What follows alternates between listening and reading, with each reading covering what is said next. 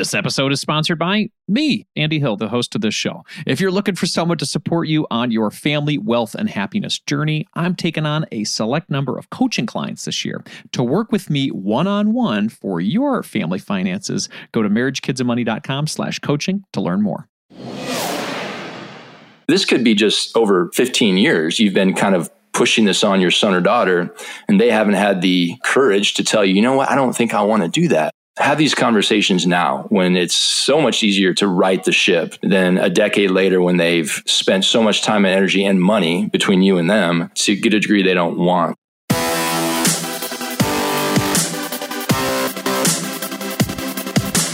This show is dedicated to helping you strengthen your family tree and live financially free.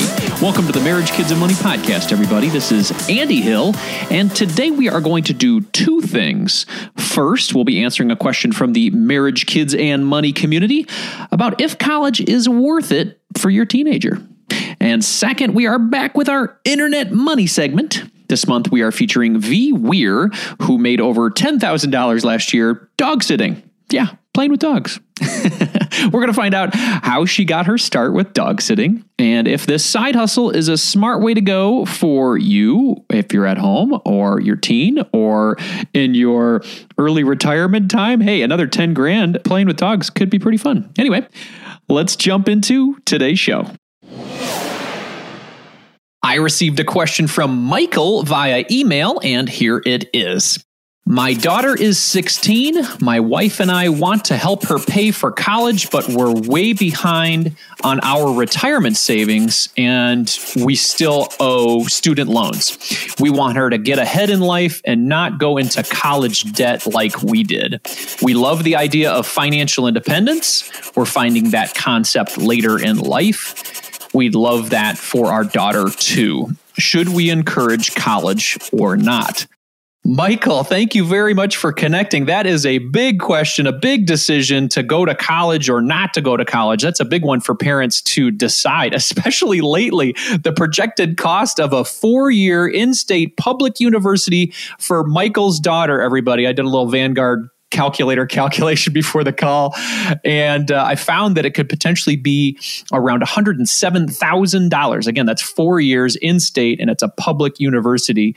So with little to no savings, college could be a tough thing to handle for Michael's family. So I had to bring in some experts to help me with this one. So to help me answer Michael's question today, I've invited someone who has a lot of experience in advising teens and their parents with the college decision and how to pursue financial independence in general. Dan Sheeks is my guest today. Dan is the owner and founder of Sheeks Freaks. This is an online community to help young people live their best lives by making smart money decisions. He's been a high school business teacher in Denver for the last 18 years, and he's passionate about teaching teens personal finance, passive income, real estate investing, and early financial freedom strategies so they can live their best lives. Dan is also the author of the new book, First to a Million, A Teenager's Guide to Achieving Early Financial Independence, which is out now. Welcome to the show, Dan. Thanks, Andy. Glad to be here. Absolutely, man. Well, let's help Michael with his question here. This is a tough situation. How can Michael and his daughter decide if college is right for her? It is a big question, Andy, like you said. The college decision is very emotional for a lot of people, which can be good and bad. The key to Michael's question, I think, was that he did mention that he and his wife have found early financial independence and they wish that for their daughter. And that changes things a little bit, honestly. So the very, very short answer that I would say to Michael is, I can't tell you. I don't know. I don't know if your daughter should go to college or not, because you have to really know the teenager, right? And what they're passionate about, what they're interested in. There's pros and cons to going to college, especially if they want their daughter to be on an early financial independence pathway. There's so many different ways we could go with this, Andy, but It's a very individualized question that deserves a very specific answer. And I agree with you, Dan. Let's talk about the know your teen portion of it. You've worked with a lot of teens. Everybody's different, right? So how does a parent say, well, my teen is good for college or not? Is there a way to have kind of that conversation with them to understand where they are, especially as they're getting maybe in their older teen years and seeing what their interests are? How do you have that conversation with your teen, or how do you plan it out with them?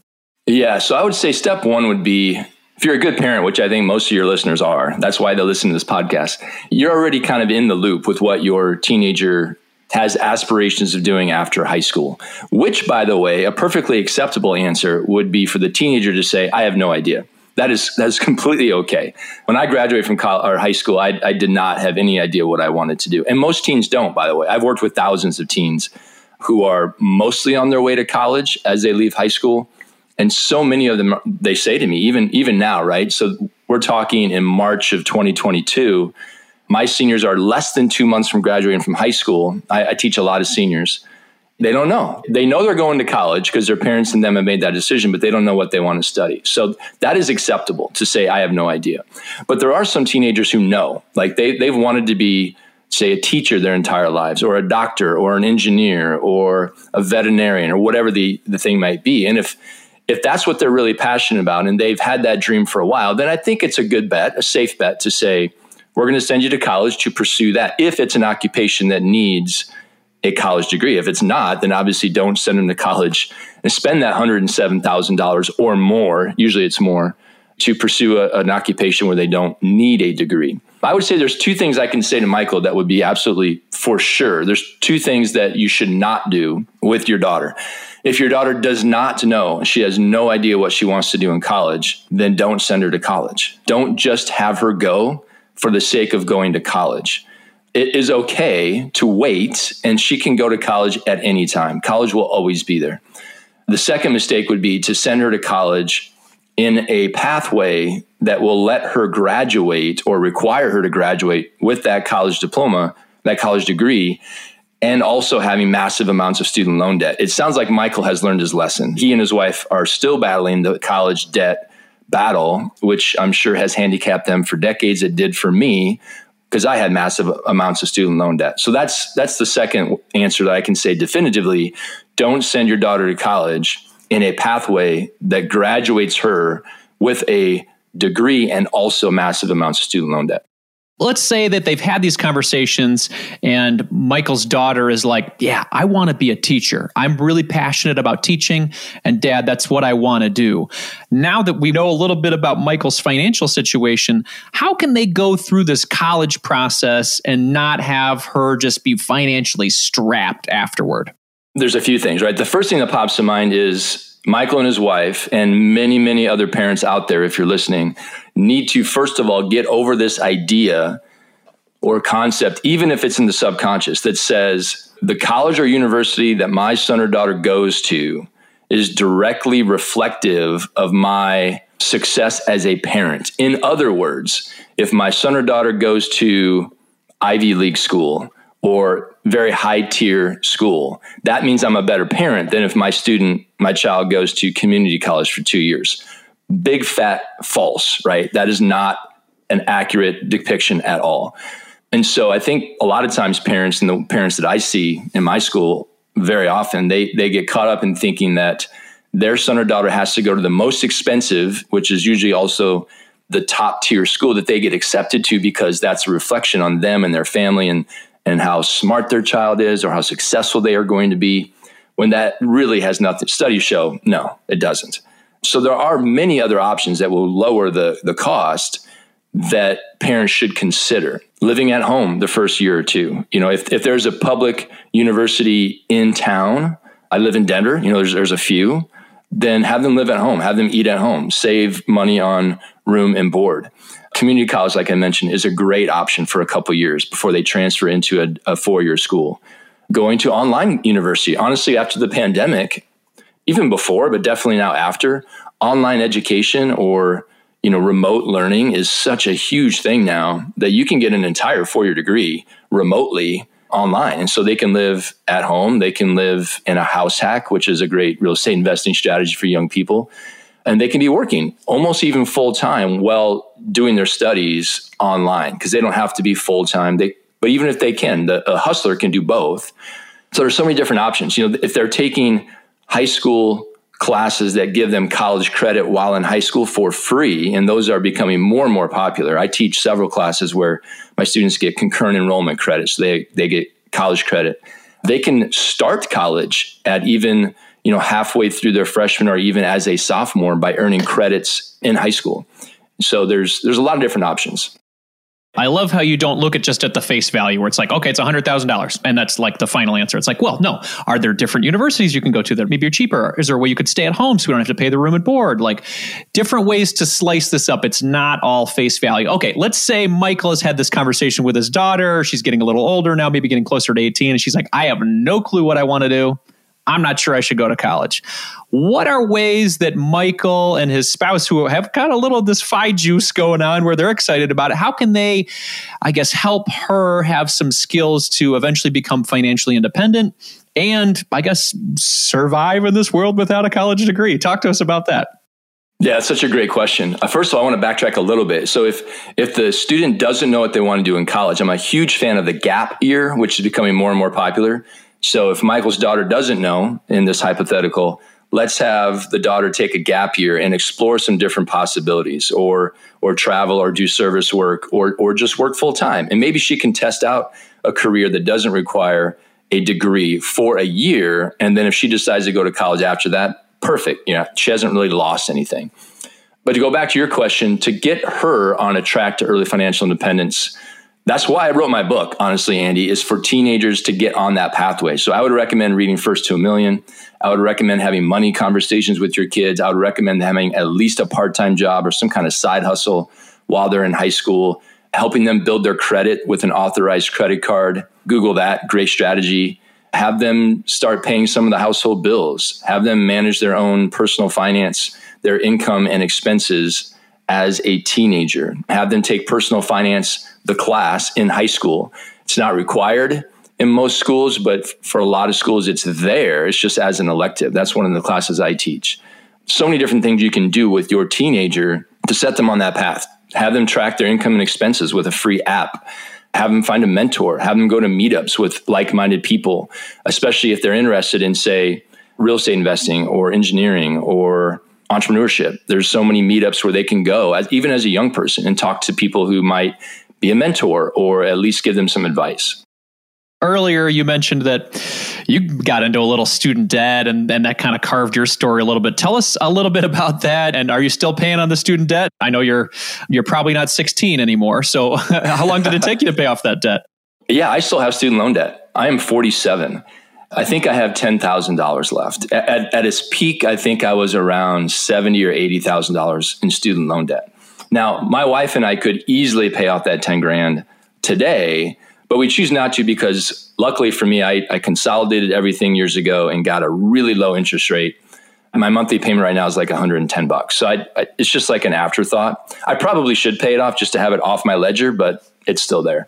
I went to a very expensive private 4-year school. My parents were in a situation where they could not contribute to my college education. I did have some scholarships, so that paid for a chunk of it, but there was a big chunk that were paid for by student loans. And that was just what I was told. Like, if you want to go to that school, which I did, then just take student loans. There's nothing wrong with that. Everyone does it. It's fine. And so I just kind of followed that path and took on massive amounts of student loan debt. When I went back, my original degree was in business. I went back to get my teaching license when I decided to be a teacher a few years later. I took out more debt for my teaching license, which was a 2-year endeavor. And then I took out even more debt for my master's degree once I started teaching. So I had 3 rounds of student loan debt that eventually all got consolidated, but it was a lot. It was a lot. And no one told me, this is how it's going to affect your future. This is how much you're going to be paying every month once you finish and you start paying off these loans. I really think had I had known what I know now, I would have went to a different college. I would have financed school a little differently. I would have went to a public school. My second choice, which I also got accepted to, was a local 4-year public university that would have been a third of the cost. And I would have been very happy there. Now, I don't regret how my life turned out, but I would have done things differently had I known. It's good to have that perspective now and to be able to talk to parents who have teens right now to kind of help guide them based on your experience. Obviously, you're doing pretty well for yourself now. You're a published author and you are a multi-real estate investor and doing really well based on that experience. I would think that's helped you a lot. Let's talk to the person who's listening right now that's just saying, I don't care what my kid thinks. They're going to college. I went to college. It was good for me. It just builds character to pay off your loans. What would you say to that parent? There's a lot of those parents out there, and I wouldn't argue with them. I do think there's a lot of value in going to college just with the experience, right? Meeting people, networking, and hopefully getting an education. That's the number one goal of going to college. But if you're a parent and you're kind of forcing them to go, especially for a specific school or a specific major, my advice would be let's sit down and think this through. You cannot make your teenager, and most parents know this, you cannot make your teenager do anything they don't want to do. If your dream has been for your son or daughter to follow in your footsteps or to go into this pathway or become a doctor and they don't want to, they might go to college, they might begin that journey, but they're not going to be happy. I mean, this could be just over 15 years. You've been kind of pushing this on your son or daughter, and they haven't had the courage to tell you, you know what, I don't think I want to do that. Have these conversations now when it's so much easier to right the ship than a decade later when they've spent so much time and energy and money between you and them to get a degree they don't want. And then for the parent who says, I'm going to send them to college and it's going to be financed by student loans, do your son or daughter a favor and do not handicap them with that burden for decades of their life. Find other ways. We didn't mention scholarships.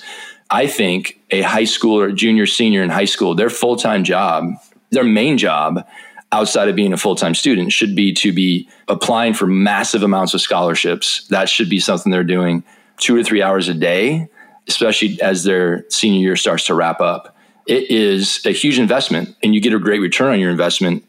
Even if they're not a great student or they're not a great essay writer, there are things you can do to help improve the amount of scholarship money they'll get.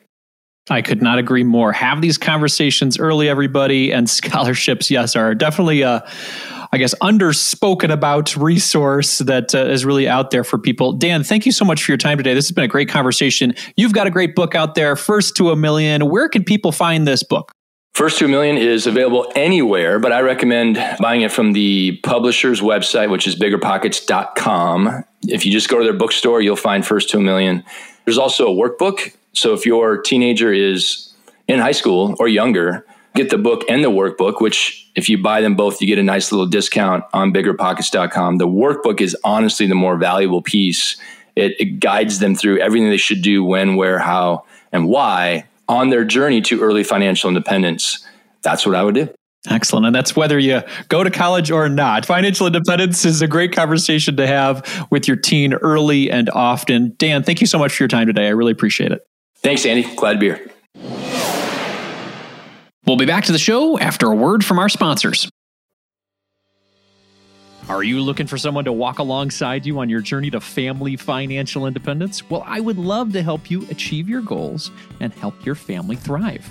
I work with couples, individuals, and families all around the U.S. via video chat and can assist in the following areas: becoming debt-free, growing your net worth, crafting and sticking to your budget, reviewing Coast Fire plans, developing strategies to build generational wealth for your kids, and designing your future work optional lifestyle. Doesn't that sound nice?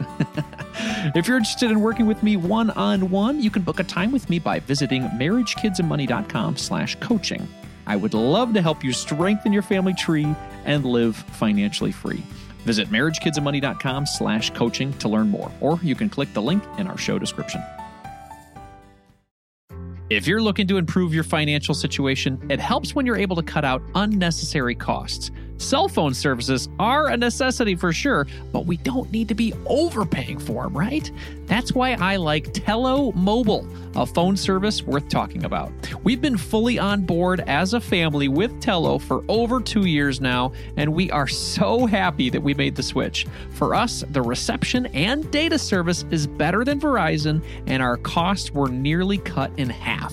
Tello runs on the T-Mobile network, and it's wowing new customers like us with their rock-bottom prices and stellar service. With over 10,000 reviews, Tello is rated as excellent on Trustpilot, and this is quite rare in the wireless world. Nicole and I went for the unlimited data, minutes, and texting plan for only $25 per month each. Isn't that crazy? You heard that right. $25 is their most expensive plan, actually. And Tello is running a special offer for MKM listeners right now. Check out Tello today at marriagekidsandmoney.com/Tello. That's marriagekidsandmoney.com/Tello, and use the code MKM20 to get 20% off on your first month of service for any Tello plan above that $10 per month mark. Again, use MKM20 to get 20% off at marriagekidsandmoney.com/Tello, and you'll be supporting this show. Hurry up. The code is valid until April 19th, 2024. marriagekidsandmoney.com/Tello. Thanks for taking the time to consider our sponsors, everybody. Let's jump back into the show. More and more people want the flexibility to work from home. If you're interested in part-time money, side hustles, or full-time work, the internet has the money we're looking for. On our Internet Money segment today, we're going to interview V. Weir. V is a multi-income stream producing entrepreneur who makes her living at home online. One of her side hustles that we'll be focusing on today is dog sitting.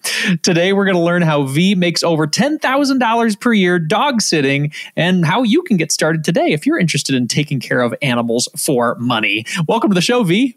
Hi, Andy. Thank you so much for having me. Absolutely. It's a joy to have you. You and I have been working together for a little while, so it's nice to talk about this fun topic as well, outside of the normal stuff we talk about. So yeah.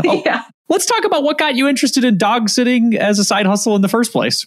Yeah. So when I started my company, Weir Digital Marketing, which is where you know me from, I wasn't making enough money to cover everything because I was a, first-time entrepreneur with a fledgling business. So I decided to supplement my income by dog sitting via Rover, which is something that I was very comfortable with because I had grown up with animals and I had also worked on a farm. So I can take care of pretty much anything.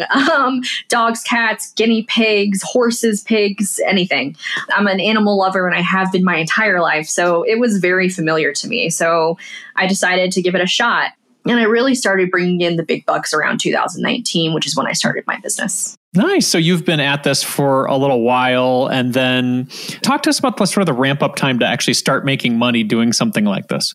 I would absolutely say it depends on where you are and kind of the population of where you are.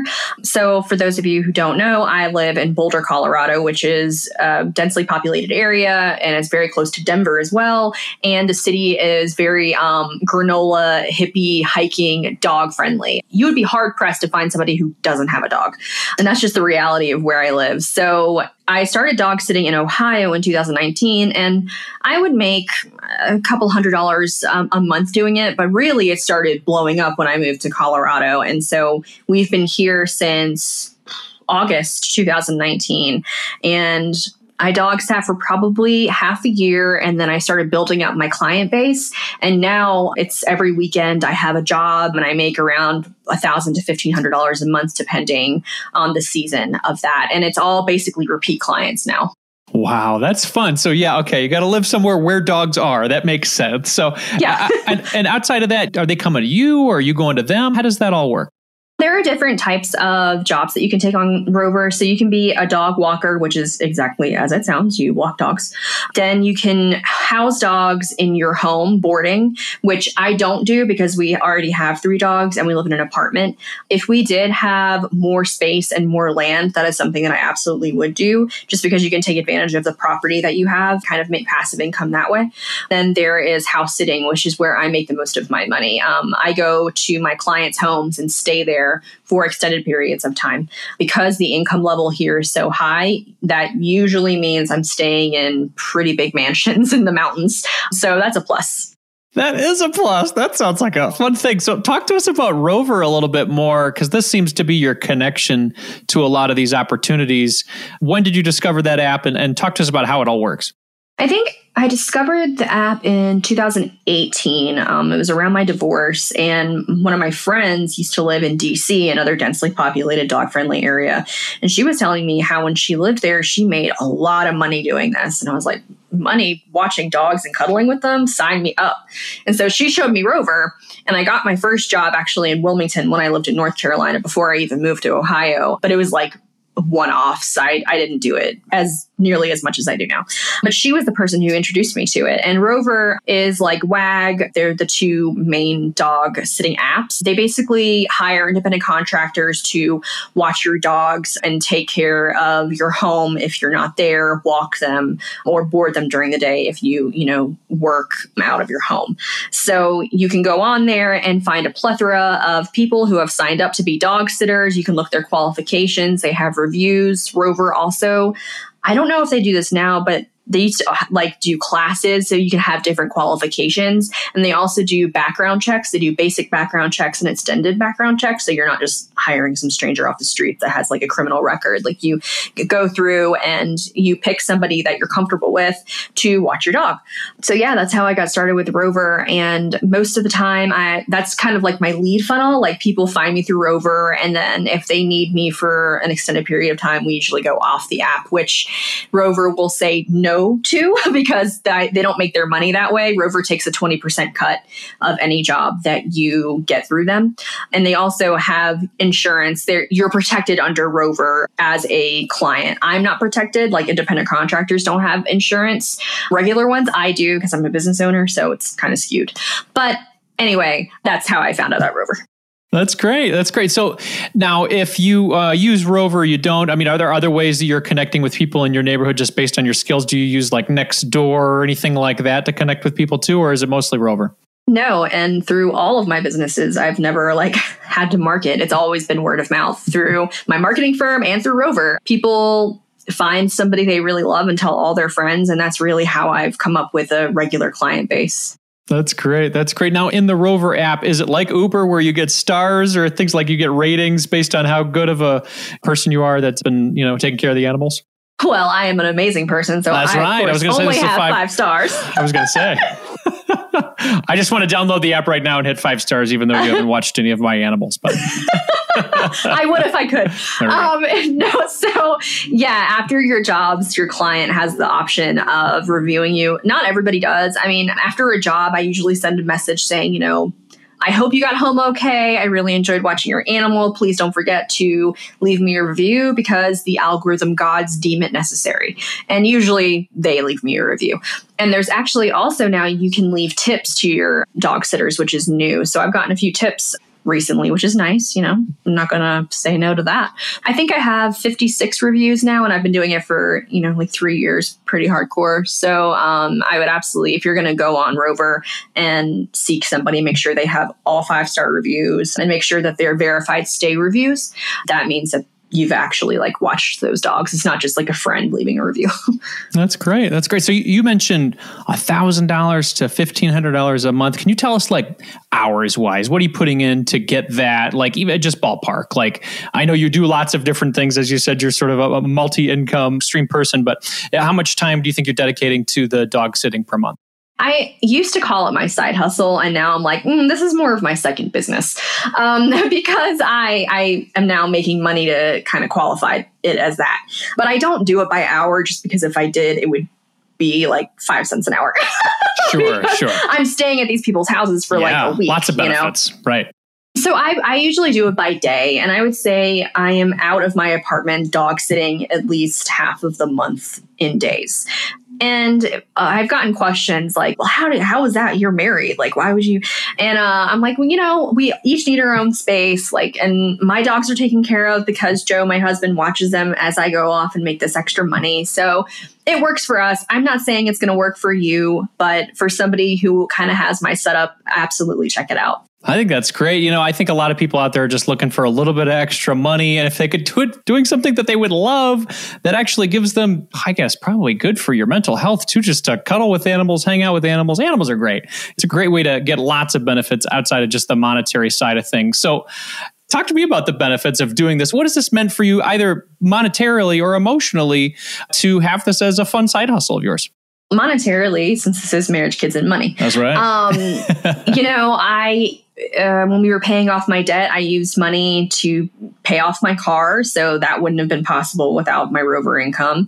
I'm supplementing my income just to live. When I was first starting my company, I wouldn't have been able to pay the bills without Rover. And then now we use it more so of like, okay, we want to go to a national park. We don't really want to spend our 9 to 5 income on it. So I'll just pick up some extra income and we can throw all of that to an Airbnb outside of Sand Dunes National Park.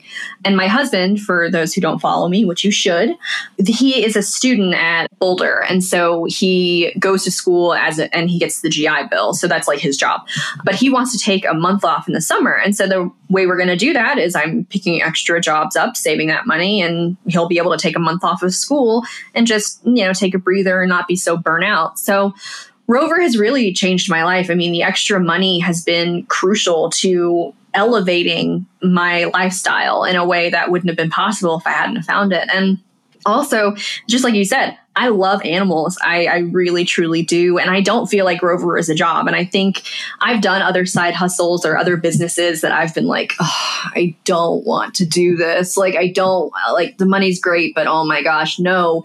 And with Rover, it's never been like that. I've always been like, oh, yay. I go get to see my favorite client, Walter, tomorrow, actually, and go hang out with a little poodle. Yay. It's fun for me. And I think that's really crucial when it comes to not being burnt out with side hustles or making extra money, because it's only great if it's sustainable. And this has been sustainable for me. I think that's great. And to your point, I think sometimes we're looking for that quick money, but then that quick money could be like, oh man, this is sort of a pain. This is something you enjoy. This is something you're getting exercise doing. This is something that you're, just feeling a little bit better in your day to do. So I appreciate you walking through these details of how you make these extra dollars with hanging out with animals, because that's a lot of fun. So let's talk to the person who's saying, hey, I am interested in getting started with Rover. What is the first step that I should take to do that? And how do I get that credibility so people actually want to be with me? So I have a highlight on my Instagram at @VFrugalFox that takes you over tons of tips on how to set up your Rover profile. The first thing you're going to want to do is, go to Rover. Then you're going to sign up. I would get the extended background check just because you'll show a little higher in the algorithm. And then what I would do is write your profile, which I have a formula on my page that you can follow.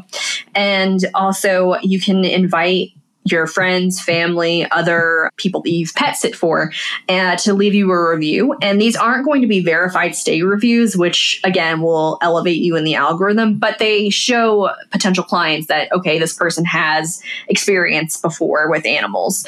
So those are really the first 3 steps. And then you're going to want to do market research as well, just so that you don't get on there and you're like, well, I'm going to charge $100 a night and everybody else on there is charging like $30. That's not going to work in your favor. You're going to want to go below market rate. So if the average pet sitter has their rates for $30, you're going to want to do it around $20. That way, somebody who's looking for a more affordable option will select you. You'll get a verified stay and you can build up your client base and then raise your prices. I started in Colorado at like $30 a night and now I'm at $63. So I'm my location's top Rover client and the most expensive now. So you just got to kind of look at your market and see where you're going to fall. I love that. Yeah, build up your base and grow from there while you're enjoying something that you do. V, I think this is fantastic. Thank you so much for your time today. If people want to connect with you and learn more about your awesome digital marketing company that I take full advantage of and really appreciate working with, if you guys have seen any of my Instagram stuff or even my YouTube work, the real people behind this are V and her team. So if you want to touch base with her, talk to us about where people can connect with you there. I'm pretty much on every social media platform ever. I hang out on Instagram and Twitter mostly at VVEE Frugal Fox. And then if you want to check out my digital marketing firm, which helps personal finance influencers create their content, you can get at me at WEIR Digital Marketing, and we're on Instagram. V, thank you so much for your time today. I really appreciate it. Of course. Thank you.